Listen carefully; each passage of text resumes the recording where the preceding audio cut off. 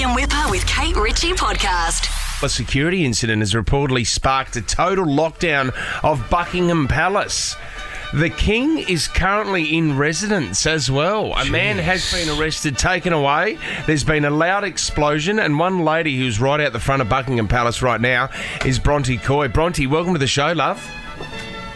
Hey, how you going? We're good. Bronte, your husband who broke the story this morning here for us in Sydney said it started with one man throwing shotgun shells over the fence. Is that correct? Cartridges?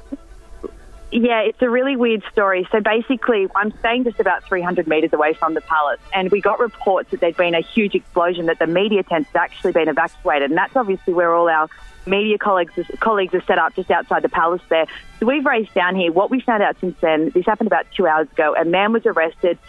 He was holding on suspicion of holding a suspicious package. So we know that. The reports that have followed, though, from people that were actually here at the time that it happened, is that there was a really loud bang. Now, that potentially was a controlled explosion, but it did have something to do with that incident, with the man that's been arrested. Right. The media was all evacuated. King Charles, I believe, was home at the time because he was there this afternoon with Anthony Albanese. So it's been quite a frightening afternoon. People are very tight-lipped. There's a huge police presence, as you can imagine, along the Mall. It was all locked off as well. It's just sort of opening up. You can move around a little bit, but there is a very controlled environment here with all the security. Will everyone be moved on anyway, Bronte, with the coronation and them setting up for this weekend anyway? Well, no, I was actually here earlier today and we were able to move around quite freely. What's made it all a little bit more confusing, and I'm not sure if you can hear this in the background, the rehearsal for the procession with the marching band is actually happening right next to me at the moment.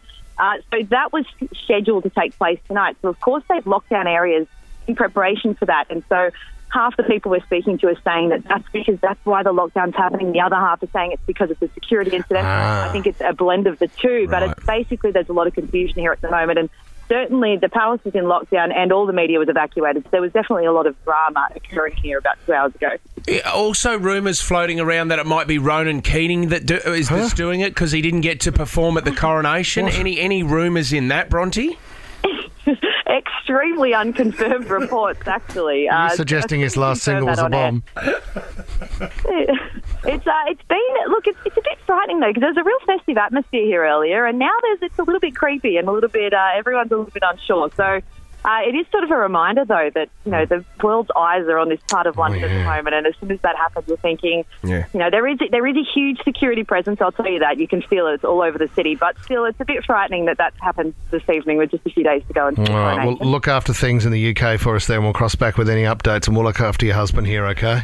Thanks so much, guys. Have a good one. Good on you, Bronte. Fitzy and Whipper with Kate Ritchie is a Nova podcast. For more great comedy shows like this, head to novapodcast.com.au.